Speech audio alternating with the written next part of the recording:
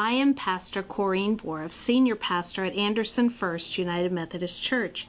Thank you for listening to our worship service today.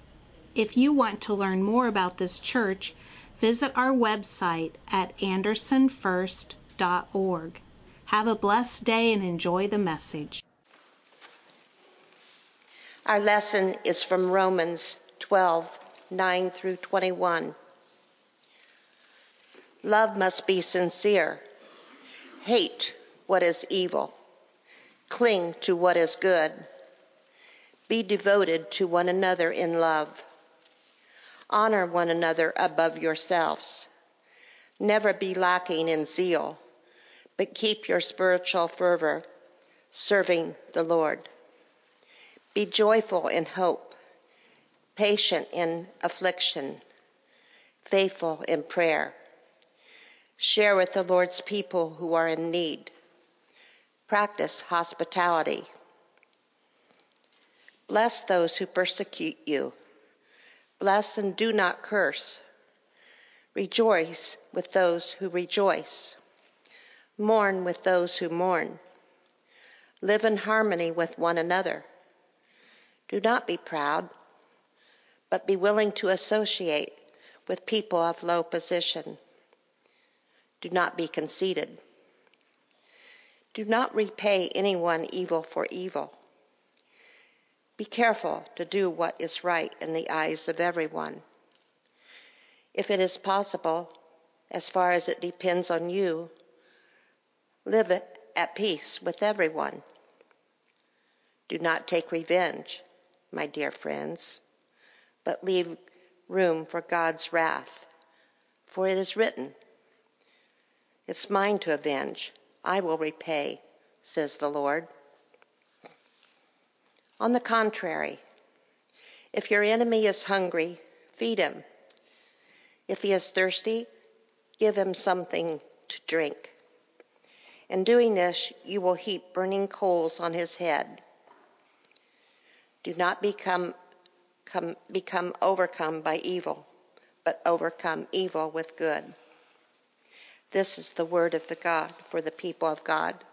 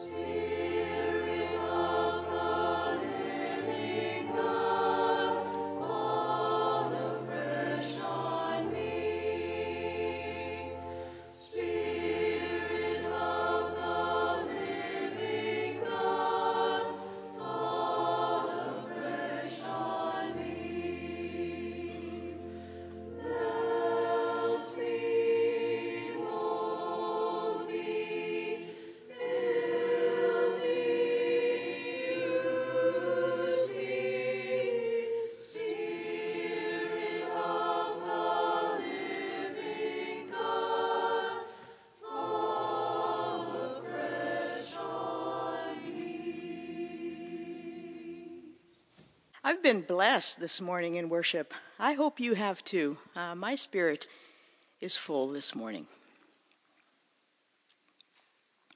When Pastor Corrine asked me to preach on do good, number 2 of Wesley's Simple Rules, 2 thoughts immediately popped into my mind.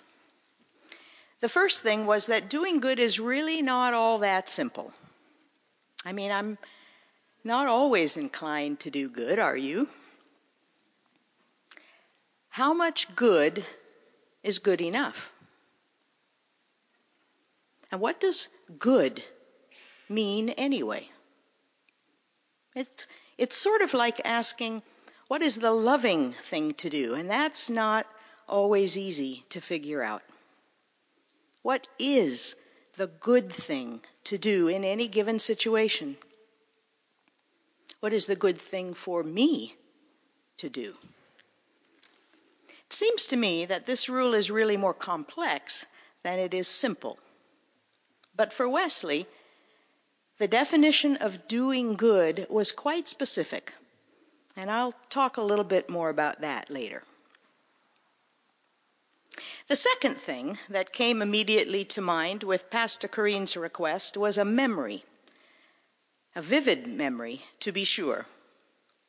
In her teaching days, my mother developed the habit of sending her students off at the end of the day with the saying, "Now you be good." And after she retired, that habit was extended not only to her children and grandchildren, but to other friends and acquaintances and even random strangers that she might have engaged in conversation while eating at a restaurant or shopping at Meijer or traveling to some historic site. As time went on, her farewell, "Now you be good," was accompanied with the pointing of her index finger directly at your nose, as in, "Now you be good." Well, I must say that as a 40 and 50-year-old adult, I didn't appreciate this very much when it was directed at me, especially. But it had become a ritual with my mother, and by that time, she rather enjoyed, or maybe was oblivious to the reaction that she got, whether it was positive or negative. I wonder, for Wesley, was being good the same as doing good? Would there have been any difference in my mother's admonition if she had said, "Now you do good"? In what ways is being good and doing good related? Well, as we begin to think about these questions, let's go back about 200 years before John Wesley to the 1500s, the time of the Protestant Reformation and Martin Luther. Martin Luther had a bone to pick with the compilers of the writings that were ultimately selected to be included in the New Testament as we have it today. More specifically, he had a bone to pick with the author of the letter of James and the emphasis that James placed on good works. Luther, of course, emphasized faith. Only faith was necessary for salvation through Christ. It was probably a matter of emphasis more than it was a theological disagreement, but Luther bristled at James' words recorded in chapter 2, verse 24 and 26. You see, a person is justified by what he does, not by faith alone. Faith without works is dead. Luther often referred to James as the epistle of straw. But James' emphasis is an important one for us because it stops us from thinking that what we do doesn't matter so long as we just believe the right thing. In fact, it matters very much what we do. Now, I'm not a Wesley scholar, but it seems to me that John Wesley took a more balanced approach. His understanding of God's grace, his understanding of faith in and through Jesus Christ, and his understanding of what it means to do good works are all connected, part and parcel with his understanding of who God is and who we are called to be in relationship to God. In Ephesians 2, 8 through 10, the Apostle Paul pulls this all together in one of his more succinct statements. Let me read this to you. For by grace you have been saved through faith. And this is not your own doing, it is a gift of God, not the result of works, so that no one may boast. For we are what he has made us, created in Christ Jesus for good works, which God prepared beforehand to be our way of life. Wow, now that's quite a statement. Of course, Paul is talking here to the church, followers of Jesus, but let's personalize this for a moment and read it again out loud together. It's up on the screen for you. Let's read together. For by grace I have been saved through faith, and this is not my own doing, it is a gift of God, not the result of works, so that I may boast. For I am what he has made me, created in Christ Jesus for good works, which God prepared beforehand to be my way of life. Wesley's reason for doing good works, is connected to his understanding of God's grace. Because of God's grace, we have received the gift of salvation. We didn't pay for it. We didn't work for it. We didn't earn it in any way. Salvation, this freedom in Christ, is a gift. And our natural response to God's love and grace, our natural response to this gift of salvation is faithful discipleship. We love God and we love others. And this love is an active love. In fact, it is proactive. We don't wait to be asked. We keep our eyes open for needs evident among us, and having seen, we take action to care for that need. This proactive love is embodied in what Wesley calls works of mercy. Doing good, therefore, is not a means of salvation, but a natural outgrowth of God's love and grace in our lives. And all this is God's purpose for us. We were created for this. We were created to do good works. This is our life. This is the life of greatest joy and fulfillment. It is not simply something we are duty bound to do, as in payment for a gift that we have been given, for then it would have been no gift at all. But doing good is good for the doer. Doing good is good for the doer.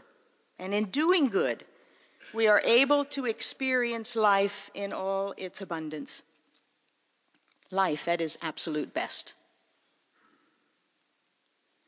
John Wesley's greatest joy was preaching the gospel of God's love. When he saw people in need, he knew that their suffering must be addressed before the good news would have any meaning. Though he often preached out in open fields and marketplaces, he was intentional about visiting the poor.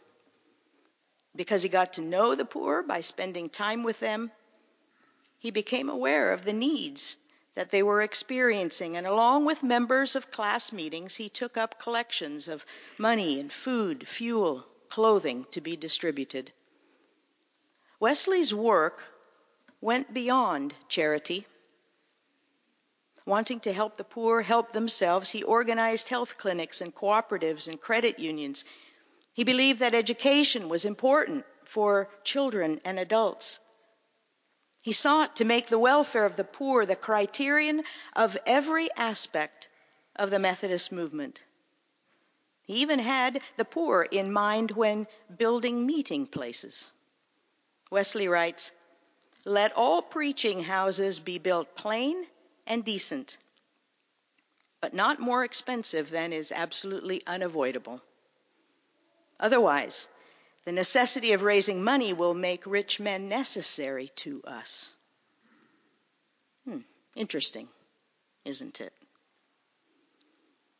Today, we tend to think of stewardship as supporting the church budget.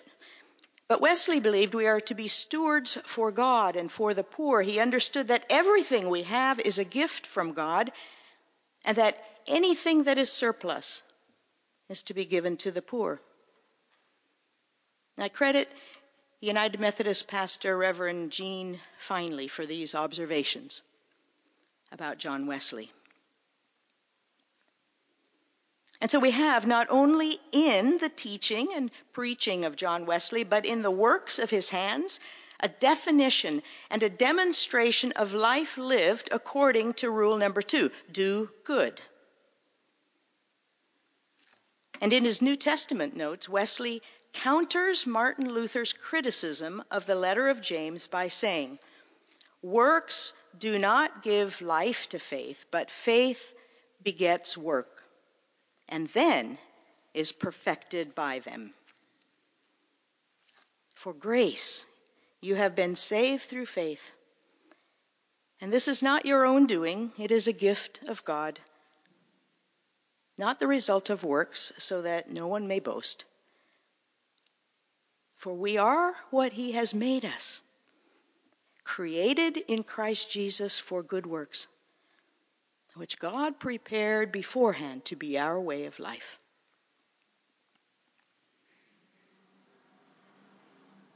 I think it's relatively easy for us to think of doing good in this kind of organizational sense. Our congregation has done a lot of good and does a lot of good. It's part of who we are and why we have remained in this location downtown. And over the years, we have identified needs in our community and we have organized to meet those needs. And most of us have volunteered time and money and talents to help accomplish the good work we have set out to do. But while Wesley was primarily focused on these kinds of good works when he thought in terms of his 3 simple rules, there is another more personal aspect of doing good that perhaps collapses that distinction between being good and doing good. The Romans passage that Kay read for us earlier in the service hints at this blending of the two. I believe it is good. I believe it's true that you can do good things and not be good. But you certainly cannot be good without doing good. And so I think beyond institutional and organizational practices, we are called to personal account as we think about the practice of doing good. We are called to be more personal. We are called to more personal and relational ways of being good to one another in our homes, in our community, and also toward those who would do us harm. I'm sure Wesley would agree. Shane Claiborne and Chris Haw, in their challenging book, Jesus for President, tells this story. A couple of our friends, Darren and Megan, grew to love an elderly lady named Gwen, whom they had met in the projects of Omaha. Gwen was afflicted with Alzheimer's and had no friends or family to care for her. As the government began to tear down affordable housing, Darren and Megan were faced with a difficult question. What is going to happen to Gwen? As they prayed and struggled, they tried everything they could think of to help Gwen live independently for as long as possible, as she wished. It started out with simple things, such as having meals together and doing her laundry while they talked. It progressed to helping her bathe at her home, setting up her daily medication for her and taking her to appointments and managing her financial affairs. After a lot of work, it became clear that it was no longer the best option for Gwen to live on her own. Darren and Megan took part in the tough decision to help her move from independent living to a county nursing home. As Megan cleared out Gwen's apartment, she came across an old weathered 3x5 card that read, "Don't put me in a nursing home." Signed in small print, Guinevere G. Collins. Darren and Megan wrestled with what it meant to be family to Gwyn, who had no other kids and never married. Eventually, they became the answer to their own prayers, adopting Gwyn. Now they have lived together for more than 4 years. It isn't always easy. Gwyn's sickness has gotten much worse. She's a wild and eccentric old diva. She used to be an aspiring actress. And so every moment is an adventure as she tries to remember where she is. Every hour she asks, is this the Alps? Is this England? Sometimes Darren and Meigs will let her choose her adventure for the day or the hour. They have helped her find ways to continue to paint and make art, and she makes them smile, and she tells dirty jokes and looks for her boyfriends and does her little booty shake boogie when she gets excited. A little while back, Darren and Meigs had a child, and now Gwyn comes to life as she holds little Justice. And Darren and Megan and Justice will help Gwyn make the transition from this world with a smile on her face and her family around her.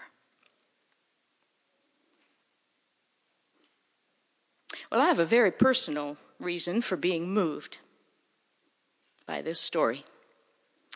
And it causes me to wonder, what is it that holds me back from fully living into the being good part of my life that God has created and gifted me for? In all the big and little ways of being good and doing good in our lives, what is it that makes us hesitate? What is it that feeds our doubts and causes us to turn aside? We all face our own specific challenges in this area.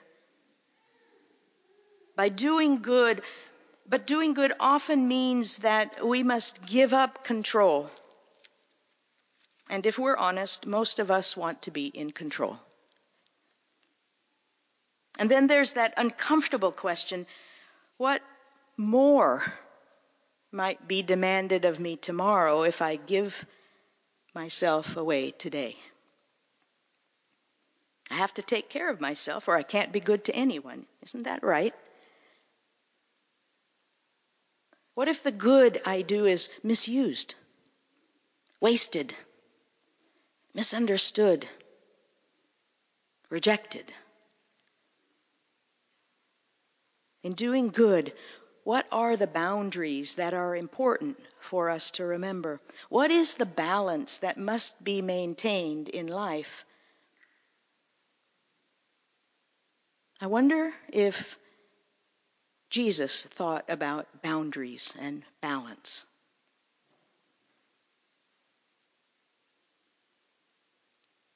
It's not a simple thing, this business of doing good.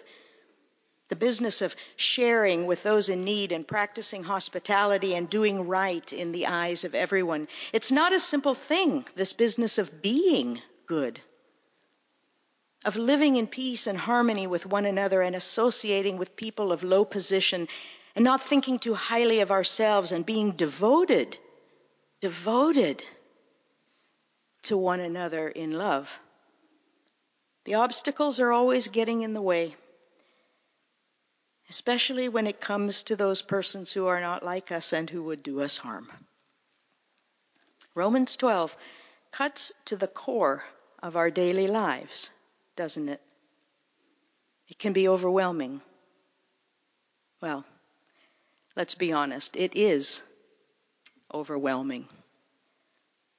If we care at all about being a faithful follower of Jesus and we care at all about others in the world. So how do we decide what good works are God's plan for us? Those day-to-day and moment-to-moment plans of our ordinary lives and those plans that are organizational, that will be incorporated in this congregation's vision for the future. One of our church fathers, Ignatius of Loyola, wrote something long ago that perhaps gives us a place to begin, even today. This is what he wrote. The love which moves me and makes me choose something has to descend from above, from the love of God. Let me say that again. The love which moves me and makes me choose something has to descend from above, from the love of God. Love is our motivation whenever it comes to being and doing good. And not just any love, but the love which comes from God and fills us and spills out into the world.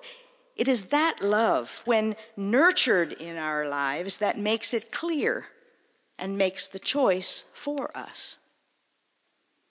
It's out of that love that we act with goodness toward others in the world. It is out of that kind of love that we can be truly good.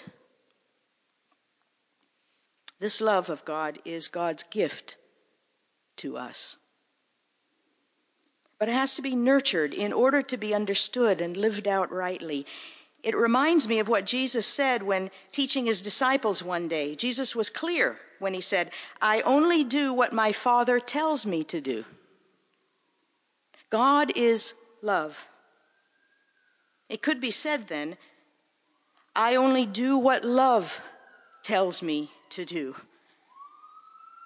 But that relationship with love must be nurtured. We must spend time with love, as Jesus did in solitude on the mountain praying, in company with the people of God in the synagogue, by responding faithfully and with courage to what God has called us to do. And God will tell us what the good thing to do is.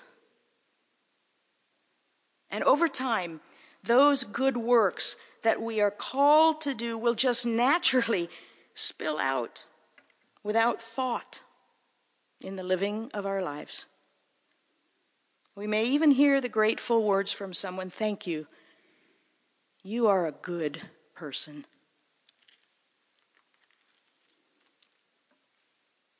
There's just one more aspect of our consideration today that I think it is important to raise. The Apostle Paul's theology of the cross has everything to do with our motivation for doing good. God sent God's Son Jesus into the world to bring about our salvation. God came to defeat evil. And this was not achieved by using force or power or some greater evil. God defeated evil by using its opposite, the counterintuitive weapon of goodness. Yes, there is evil out there in the world, no question. No one would disagree. We see it in the starving faces and swollen bellies of children. We see it in the disenfranchisement of the poor and the uneducated. We see it in the ever-increasing gap between the rich and the poor. We see it in bombed-out homes and cities. We see it in human trafficking. And evil also exists in places we do not see so clearly. What was God's answer to this evil? The answer was Jesus, who went about doing good and who gave himself up to defeat the power of evil in the world. God's people are to meet it in the same way that even God met the face of evil, with love and generous goodness. For that is the only way in which evil will be overcome. Paul writes at the end of our lesson this morning, "Do not be overcome by evil, but overcome evil with good." If we want a reason for doing good, this is it. Doing good is good for the receiver. Doing good is good for the doer. And doing good will overcome evil in our world. It's not simple, but doing good makes all the difference. Let me summarize what I have said this morning in one sentence. It is God's grace that enables me to do good. And the good I do will transform my community. Will you say that after me? It is God's grace that enables me to do good. And the good I do will transform my community. Let us pray. Holy God, open our eyes that we may see what good needs doing. Open our imaginations that we may figure out what good we can do. And open our hearts to your empowering love that we may have the courage to act. Through Jesus Christ we pray. Amen.